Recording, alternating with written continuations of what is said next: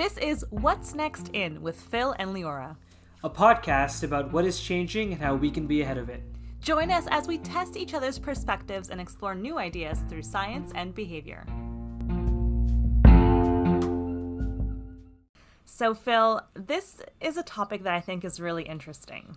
And it started with this professor from Yale, and her name is Laurie Santos.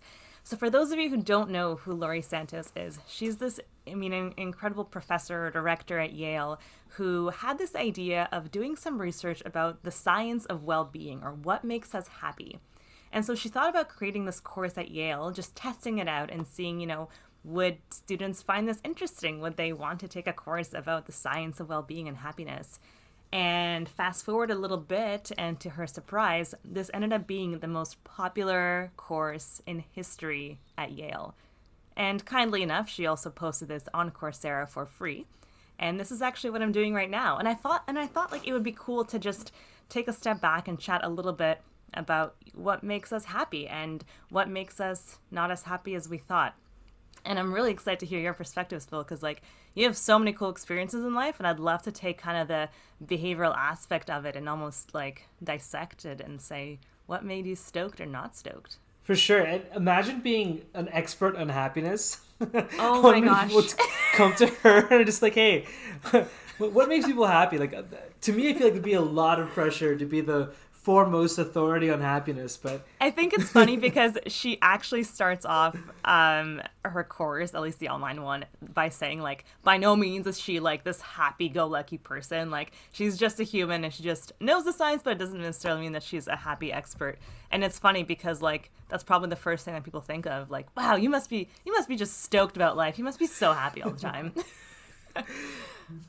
So funny. But, okay, so I have a few fun stats that I kind of want to start with. But before I do, it's interesting because, again, pulling from her studies, she really breaks down the idea that the things that we think will make us happy actually don't make us as happy as we think they will. Mm-hmm. And I guess, if I brainstorm, Phil, what are some things that you think or have or you thought would make you, super happy? Oh, come on. I mean, there's the typical amazing job, super rich, a lot of stuff, just things, you know what I mean? Those are the things that when you're young, you think about will make you happy. But for me now, it's just I want to go to a concert. I want to go on an airplane and go somewhere sunny. And I want to eat tasty food in a restaurant. Those are the things that I feel those happy. Yeah, I feel when this course was made, they didn't realize we'd be stuck in our apartments and houses in a pandemic, just yearning for something. But I mean, yeah, for sure. People want the fancy job title, the really good jobs, tons of money.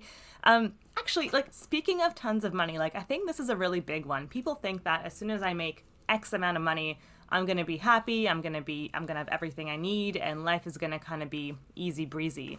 And I'd like to kind of stop on this one for a second because there was an interesting statistic in the book called The How of Happiness.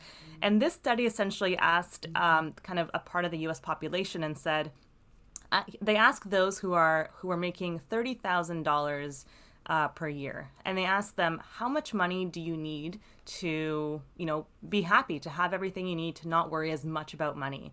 So, Phil, I'm going to ask you the question. If you're making $30,000 a year, how much do you think they responded to think that, they're fine now? How much do they need? I would say maybe 60,000. If I was making 30,000, I would say double that. I would be happier. Hey, that's pretty close. So the actual answer, the study said it was around $50,000. So the folks who are making $30,000 said that if they were making $50,000, life would be pretty peachy. But here's what's interesting. Then they asked a population who are making $100,000. So Phil, if you're making $100,000, how much do you think would make you happy, or is that enough? Yeah, exactly. I think I see where this is going. It's all relative, right? So if I was making $100,000, I think it would depend on, I guess, my cost of living in my city. But for the sake of this fun exercise, I would say $200,000 is what I would need to make me feel happy. Of course, you would make this very academic and sciencey. Okay, so Phil, if you were making $100K, you would think that $200K would make your life easy breezy happy. And you're close. The actual answer in this study was 250,000. So if you're making 100,000 on average, the U.S. population thinks that they would want to make 250,000 bucks, and that would be the number that would kind of get them to this happiness, this happy mark. What do you think about that? I think it makes sense, right? Like, as I said, everything is relative. So the whole point about kind of making money is that you can always make more. I think that once you reach a certain level, it's about that desire to reach the next level and the next level and the next level. And I think when it comes to something like money, it's very hard to feel fulfilled because there isn't an end goal in state, right? It's relative. You compare yourself to the people around you. Yeah, absolutely. And that's kind of what the study was really showing. They were saying that folks who seek happiness in things like money or jobs or whatever, I mean, in this example, it's money, there's always going to be that next thing. It's very rare that you're just completely satisfied and happy with wherever you are. So I thought that was really interesting and maybe a good segue to talk a little bit about, in your own experiences, what have you thought was going to make you happy? And then once you maybe achieved it or not, you realize that it didn't actually have as much of an impact as you thought it would on your life. Does anything come to mind for you? Yeah, actually. So the example that comes to mind is I always thought I was going to be a professor. I think we've talked about this before. And around midway through my PhD, I was like publishing all these great papers in all these high impact journals. And I kind of had a choice to make about whether I wanted to stay in Toronto to be with Danielle, my fiance, or whether I wanted to go do a postdoc somewhere. And I had conversations with a lot of mentors of mine and people who I really admired. And I said, when you talk to successful people, their life and their careers looks like it was planned from the beginning, and it's just this perfect straight line, and they had a fairy tale life. But they always said that their friends who ended up choosing career or money over family were never really happy because there was always something they could achieve more. The whole point of career is that you're trying to do better than you did before, so you're never really content or fulfilled. Whereas the people who ended up choosing family could find fulfillment in their family, could find love and joy and happiness with family and relationships. So that was something that I took to heart. And I guess, beyond the other sort of awards and things that I've been able to achieve, I always think about happiness, and I always think about it from that moment in my life where I kind of decided, there's this myth that you have to choose career over family or both. You can't have both. You can have both. But what that really showed me was the emphasis and the priority should be family, and that career and all these other things is just something that comes along the way. Wow. That's so beautiful, Phil. That's like such a very wholesome answer. I love that. And there's so many examples and tales of folks who realize it's too late, who climb the corporate ladder and kind of look back and ask themselves what the point is.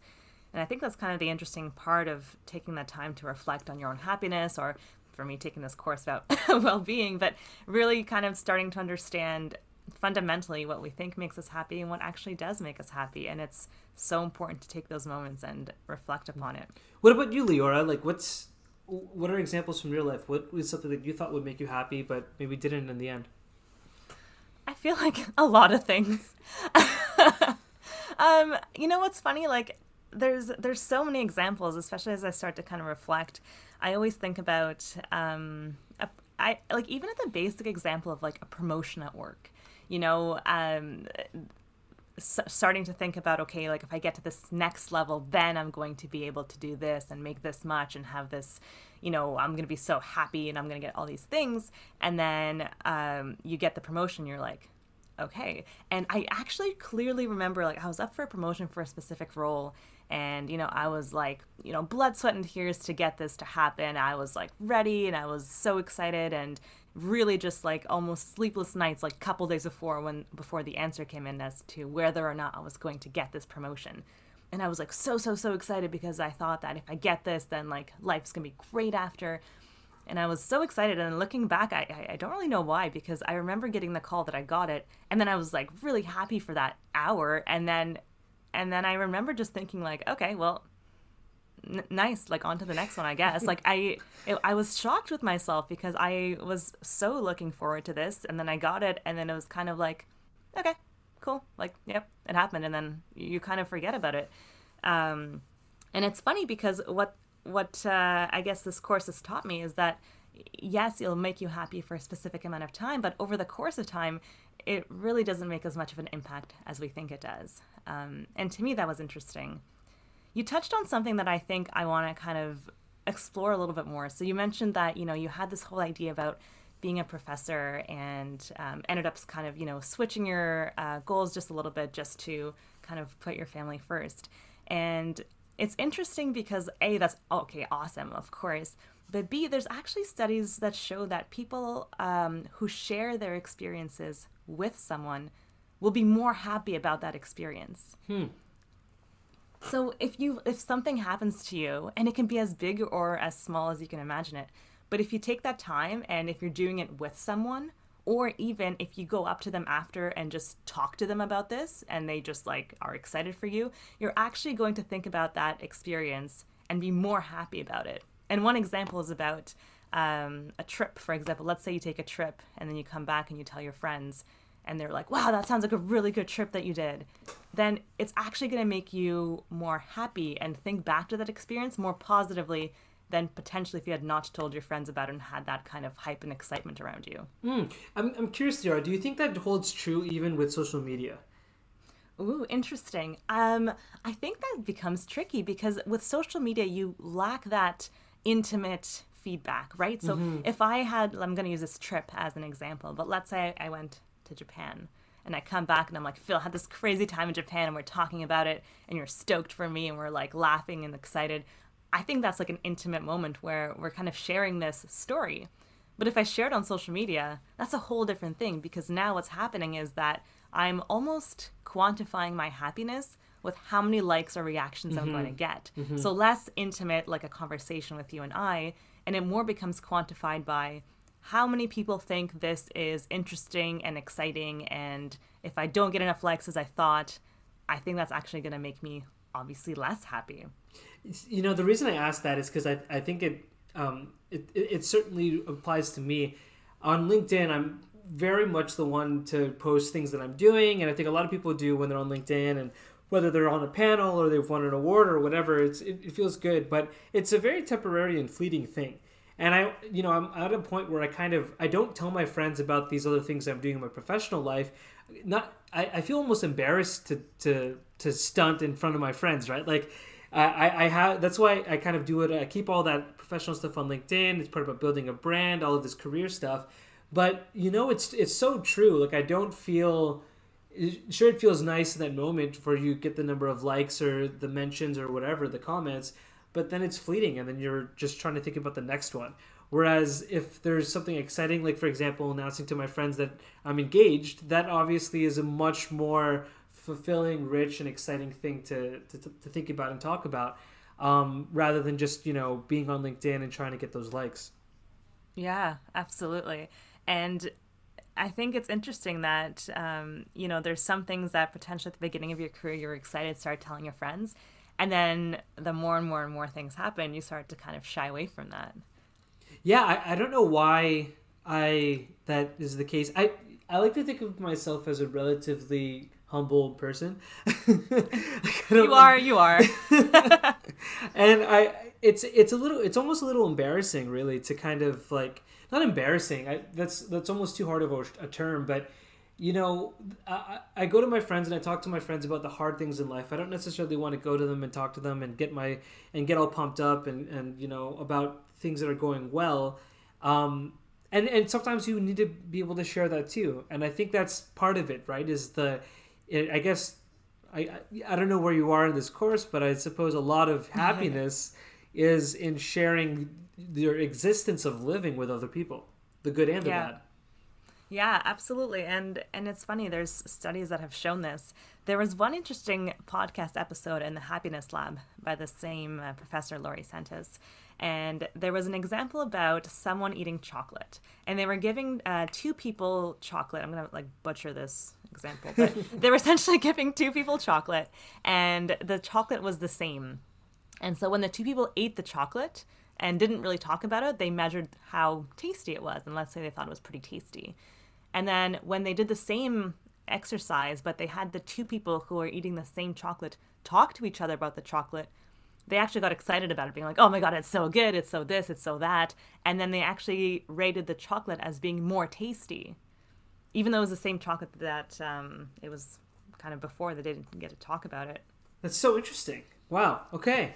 So I guess how do you think that there are lessons there to apply to our own lives, in the sense of, what do you think that part of us, becoming happier is just talking about more things with people? And if so, what's the limit there? Like, what do you think is not appropriate to share with others, but what matters, what doesn't matter, and how should we try to draw that line?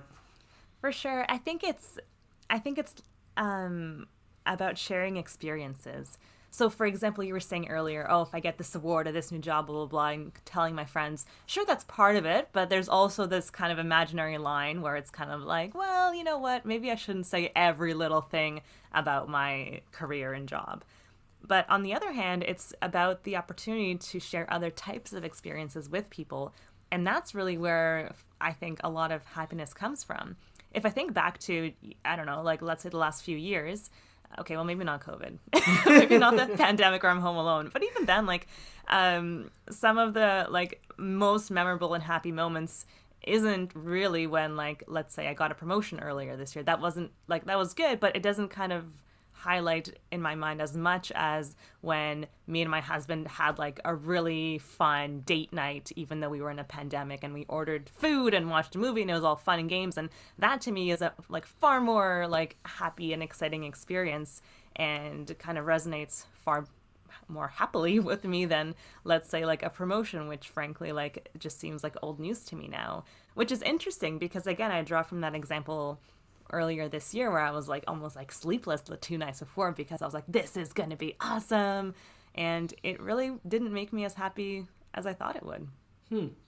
Yeah, I hear this a lot, where I think people are starting, especially during the pandemic, to be more self-reflective and think about what truly makes them happy and what experiences over the past years and all this stuff makes them happy. And, at the beginning of this, when I was joking, but, it's true, like just going to a concert, having a meal at a restaurant with friends, those are little things, but they're experiences, not things, that I think we will all cherish much more when we're out of this pandemic. But, I wonder how everything is so relative. Like, I wonder how long that will last. Meaning, I wonder how long before this world after the pandemic becomes normalized again, and we fall into the same traps that of unhappiness and anxiety and wanting to do more and the rat race and the grind that we were before. What do you think? Yeah, I think it's tough to say. Like, even like if I bring it back to this chorus about, the science of well-being, they were filling out these studies well before the pandemic. They were saying materials isn't what's going to make you happy. Like buying the new spin bike. Phil and I were just talking about spin bikes.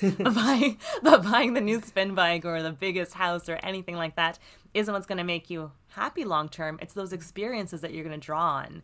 And if anything, sharing those experiences is what's going to be, I guess, more and more prevalent. And if anything, like this pandemic really highlights that, because that's what people are really missing. They're not really missing a number of material goods. They're missing the fact that they just want to hang out with their friends and family and travel and go to concerts and eat at restaurants, which is actually the things that you said at the beginning of our conversation, of the things that you miss. And I think that's where a lot of kind of those important moments happen. Mm-hmm, mm-hmm. So what do you think is what's next in happiness, in the terms, in the sense of like studying happiness, understanding happiness, applying ways to promote happiness within our own lives? What is there anything forward looking in the stuff that you've been looking at with these courses and all of that? Like, what do they think is coming up? I think, and I mean, I don't want to speak on behalf of the happiness psychologists of the world. By no means am I an expert. But I think that, the world is already starting to have this hype of, well-being. There's meditation apps, there's all these programs you can do that kind of try to kickstart the way that you work so that you are focused more on the right stuff and are happier about it. But I mean, the more I personally reflect on it, the more it's true that I think that experiences is really where a lot of the value is going to come from in our lives. When we look back, we won't think back to, you know, the fancy car or the job that was really a fancy title, but you ended up working like 100 hours every week. It's really looking back and thinking to those experiences that you wanted, whether it's, for example, learning the guitar or painting or, you know, going on a crazy trip with your friends, or even just that one night that you stayed out too late with your buddies. Like, those are the things that you're going to remember on. And so I think if we think about what's next in understanding our happiness, it's focusing on having more of those experiences and having more of those kind of fulfilling life moments, and focusing less on this rat race, this burnout, this cool culture of if I work this many hours and grind so hard and work every single day forever, that's what happiness will mean. Mm-hmm. Yeah, so I'm going to approach this from a different perspective, which is I've always found the concept of sort of well-being and happiness and, as you say, the hype or sort of the industry around promoting well-being and happiness as, and this may be controversial, but it's almost a uniquely privileged problem to have. Yes, be controversial. Yeah. And what I mean by that is, you know, there are lots of people out there who are just, you know, trying to survive. And a lot of people who, in other countries, in non-Western democracies, who may not have a lot of material wealth, but are happy in and of themselves because they have a base in community, because they feel that they have a place in the world and people know and understand them. And I think what's really interesting about Western culture, being, you know, of it and myself, is that there's this desire for always more, something better. And that in and of itself, I think, is almost contradictory to happiness. And I find it really ironic that we have developed an industry really almost around wellness and around promotion of happiness. That, you know, I think it's one thing to have wellness in the context of being healthy mentally and keeping up sort of your mental health. But then it's another thing where you have sort of books that propose that they have the secret to happiness and all these things. It's fascinating to me. I think it's one of these universal human conditions that people, you know, where do we come from? What makes us happy? What happens to us after we die? What is truth? What, you know, all of these things are, I think, fundamental to our experience. And I just find it interesting how different cultures and different places and people approach the topic. I think, like, I love that you say that because there's so many good things in what you just said. And one of the things is around the idea that I feel like it is an absolute privilege to be able to take a step back and have the lifestyle that you want and focus on how to also maximize your own happiness and well-being. I think it is a privilege because if I think back to like Maslow's hierarchy of needs, like at the very bottom is just understanding that, like, how do I make sure I have food? How do I make sure I have shelter? How do I make sure that, you know, I can provide for my family? And at the top of this pyramid is this fulfilling part where, okay, once my basic life needs are met, then I have the opportunity to almost fulfill what I want in life. So I think it is an absolute privilege to be able to take the time and reflect and kind of aspire to want these things. In terms of the well-being, like, I think it's absolutely super over-marketed. Like, you have so many apps and things like that, like I mentioned. And it's unfortunate because sometimes they're not always with the best intentions, but if anything, it does kind of prove that there is this need for people to kind of seek these ways of improving their life. And in this relevant, like, I think it's relevant, but in the book American Paradox by David Myers, I have a quote that I think actually kind of touches on this. So in this book, David Myers says that compared with grandparents, today's young adults have grown up with much more affluence, slightly less happiness, and way greater risks of depression. What do you think about that? I think it's so true. I mean, I think depression is the next epidemic, or if not already an epidemic. I mean, again, this pandemic has highlighted the need for this. I mean, there's a lot of stresses on younger people. At the University of Toronto, where I live steps away from and is my alma mater, they've had to reckon with recent years lots of suicides by students, primarily first-year students, who are unfortunately taking their lives because of the pressures from their studies. You see people who are feeling more and more isolated from each other, especially during a pandemic. I was listening to a Front Burner podcast the other day, and they went to the call centers of sort of the mental health hotlines, and listening to the stories of people who just feel so alone and just want connection, or anything from regular people who call in just to hear someone else's voice to people on the brink of committing suicide. And it's heartbreaking, and it's so touching, and yeah, I wonder like how much of this is, the rose tinted glasses piece of it, where we don't know what it was like back then. We don't know what level of communication was. Maybe it's because today we are, just more open about communicating these sorts of things, and therefore these things get measured more. I guess I touched on like what I think is what's next in, and you made some good points, but what do you think is what's next in kind of understanding your own happiness and what's going to be the future of that? I don't know. I really don't know. I don't know what this is. What I know, the podcast is what's next in, and we need to come up with what's next in at the end of every podcast. But for me, I think the only thing you can do is just know who you are, like know yourself, know what your values are, test and experiment and see what does make you happy and what doesn't make you happy, and trying to understand what is real happiness and what is superficial happiness. And I think that takes time and practice, and that's part of living. So I don't really know if there's necessarily a what's next in. I think it's always in. The next is always now. Whoa. That's a response. I like that.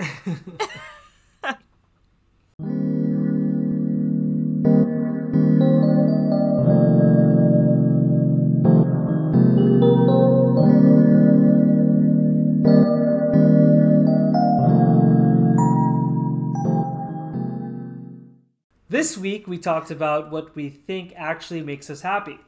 We talked about what we thought would make us happy but didn't, and why our spin bikes won't make us as happy as going to a concert with our friends would. Our what's next in was, okay, well, Phil didn't actually know this one, but it's a big topic, so it comes down to understanding yourself and what brings you real happiness as opposed to superficial happiness. What do you think is what's next in being happy?